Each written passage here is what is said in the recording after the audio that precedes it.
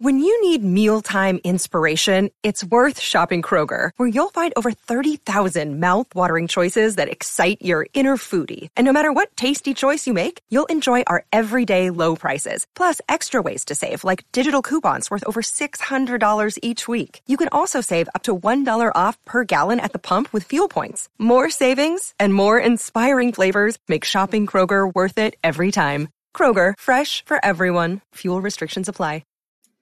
Hello, everybody, and welcome back to the Space News by Space Industry News. My name is Will. I'm going to give you some insane news about China and the way that they're going to be sending a artificial man-made moon 500 kilometers into space so they can shine light down at nighttime to illuminate cities and help out people that are stranded during natural disasters and the such. But first, I want to tell you about Arbor soap, ARBOR soap, all natural soap, charcoal soap, lavender soap, the best ingredients known to humankind on the face of this earth. This stuff is amazing. Go check it out at arborsoap.com right now. So in 2020, the head of Tianfu New District Systems Science Research Institute in Chengdu, southwest China's Sichuan province, in 2020, there's going to be a satellite launched, right? There's going to be a satellite that looks like a moon when it's unfurled. It'll be launched. It'll be orbited, orbit injection. It'll unfold, and illumination will start. And they'll start adjusting it and control it. This is absolutely crazy. They're going to make a man-made moon.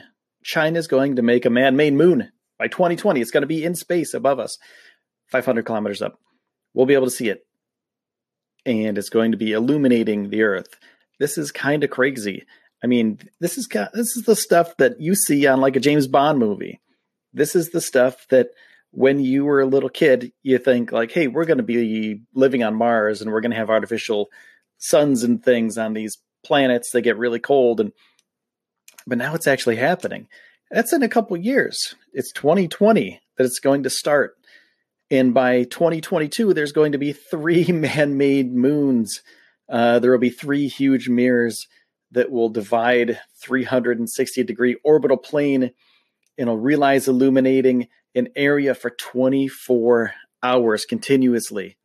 So not only will there be these mirrors at nighttime, but apparently they're going to be during the day. I'm not sure if that's going to work out well or not, because on a hot day and you get extra sunlight, is that going to be how it works? I don't know how that's going to work. That seems kind of crazy. But the reflected sunlight can cover an area of 3,600 square kilometers to 6,400 square kilometers. And the illumination intensity is expected to be 8 times of the moonlight. That's pretty bright, man. Moonlight is bright by itself. Once your eyes get adjusted to it, moonlight's pretty bright. But 8 times that? That's kind of bright. So the normal moon is 380,000 kilometers from the Earth. And these man-made moons, these little moons, are supposed to be 500 kilometers from Earth. So it's much, much closer. And they're going to be smaller than the actual moon, of course. But they're going to be able to illuminate 24 hours a day. 24 hours a day. It's all day, all night. These things are going to be on. So Wu has stated that, and I quote, using man-made moon to illuminate an area 50 square kilometers can save 1.2 billion yuan of electrical charge. It can also illuminate blackout areas when natural disasters such as earthquakes happen. So this is really interesting. You're out of power. It's nighttime. There's a rescue mission going on. You can't see anything. You have to rely on flashlights and, lamps and headlamps and things like that. Or you could have a man-made moon in space that's shooting moonlight down at you, that's brightening up the whole area to find disaster victims, to find survivors. Now that's really cool.